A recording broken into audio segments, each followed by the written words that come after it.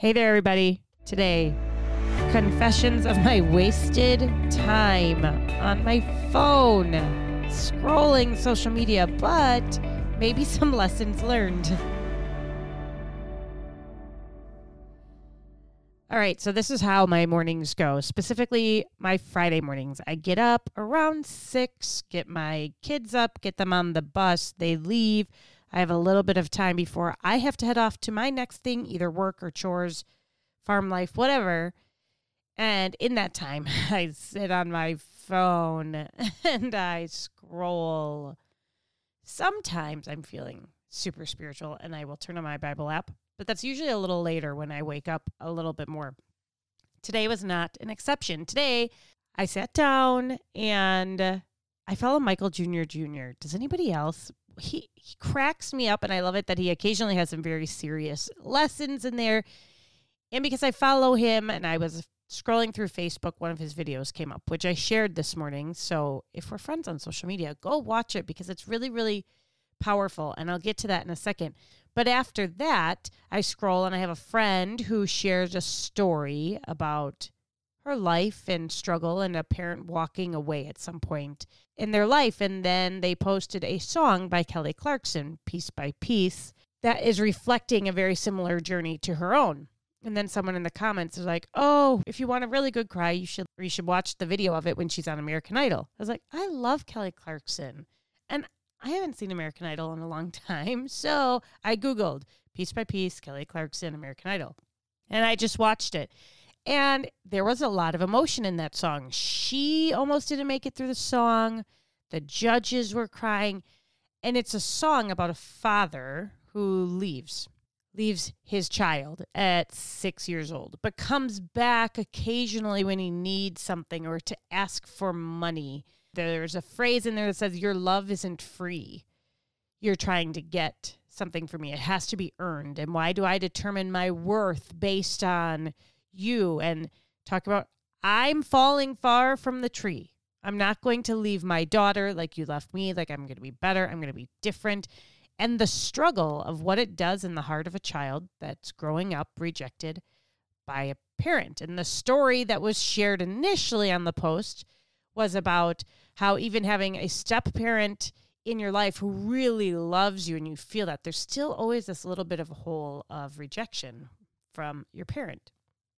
And then also this person being a step parent, trying to love their children that have been placed in their lives, their biological and their stepchildren, in such a deep, rich way that they know that, hey, you don't have to earn my love. It's not going to be taken away. It's not going to be something that you can lose, and I'm not going to reject you. And it was just such a powerful example of just sitting there realizing the pain that some people go through in life based on so many circumstances. And for a lot of us, there's a lot of pain out there that we'll never be able to relate to. So it can make it very hard to be empathetic at times. But to hear someone's personal story, and then I hear the song, and it's on American Idol, and other people are crying because they're going through the same thing, it just makes me realize, oh, the power of a parent in this situation. The love of a father, the rejection that you carry your whole life in some fashion or another. And then it made me think about the video that I had just watched of Michael Jr. And his video, he is showing clips of the day his daughter was born in the hospital. I think she's in the, under the heat lamp. Incubator? That feels like the right word, but now I feel like I'm talking about chickens. So, underneath the warming lamp, and his baby, who's like 2 minutes old, is just crying and crying and crying. And he's videoing her as he talks to her and assures her it's okay. And you see her calm down and stop crying. She hears him. She senses his presence. She hears his voice and she calms down. Then he shows another video, like 7 minutes later, of her doing the same thing, crying and crying and crying. And he, again, starts talking to her. She hears his voice. She's listening. She's calming down and she's being still. And then the second time he starts saying, I love you. I love you. It's okay. I love you. I'm here. And when he begins to say, I love you, she actually starts to open her eyes and look at him. His point is being like, We need to be listening for the sound of our Father's voice and find comfort in it, and be still enough to open our eyes and look to him. For some, that's a really hard example to relate to because they had the father who turned, who left, the parent who rejected them, and they have trauma that will follow them the rest of their lives.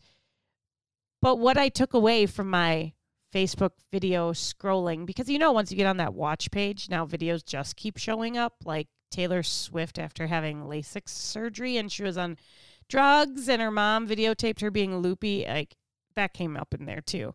And it was funny, but was it worth my time? No, it was a waste of time. But on either side of the Taylor Swift video is this idea of listening to your Father's faithful voice who loves you, being still, listening to him and looking to him, being sandwiched by how hard it can be when you've been rejected. And it just made me sit there and say, thank you, God, for your faithfulness, for your steadfast love, that you love us with no conditions, that we don't have to prove our worth, that we don't have to fear being rejected, forgotten, abandoned, used, exploited, that your love is pure and that it is there to talk to us, to calm us, to get our eyes on you because you are faithful every single day. It is what you do and it is who you are. You are faithful. And it brought me to Lamentations 3. Remember my affliction and my wanderings, the wormwood and the gall. My soul continually remembers it and is bowed down within me. But this I call to mind, and therefore I have hope. The steadfast love of the Lord never ceases. His mercies never come to an end. They are new every morning. Great is your faithfulness. The Lord is my portion, says my soul. Therefore I will hope in him. I mean, this passage starts out talking about my soul remembers my affliction and my pain.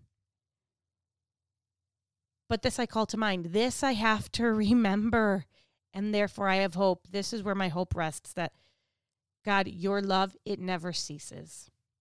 It never comes to an end. You show mercy upon mercy. You are faithful every single day, and your faithfulness cannot even be measured. Psalms is full of scripture talking about the measureless height and depth of God's faithfulness that we cannot ever understand. The Lord is my portion. Therefore, I will have hope in him. My video inspiration, encouragement of the day is really just life can be really hard. And there's been a lot of pain in a lot of people's lives. And my hope and my encouragement to each of us is to reframe our mind, to shift our thoughts back onto him, that our hope is in him. To remember that his love and his faithfulness, it never ceases. We do not need to look to the world and to the people who can hurt us and really just fail us each and every day for our worth, to be fulfilled, to find joy and love, because we will be failed by people over and over and over. But God is so faithful. His love is steadfast. It is going nowhere. My prayer is that today we are still, that we listen to his voice, that we look to him, and that we remember his faithfulness. 2 Thessalonians 3:5. May the Lord direct your hearts to the love of God and the steadfastness of Christ. Our hearts get very distracted. There's a lot of things going on. My prayer for all of us today is that the Lord directs our hearts to his love and to his steadfast faithfulness.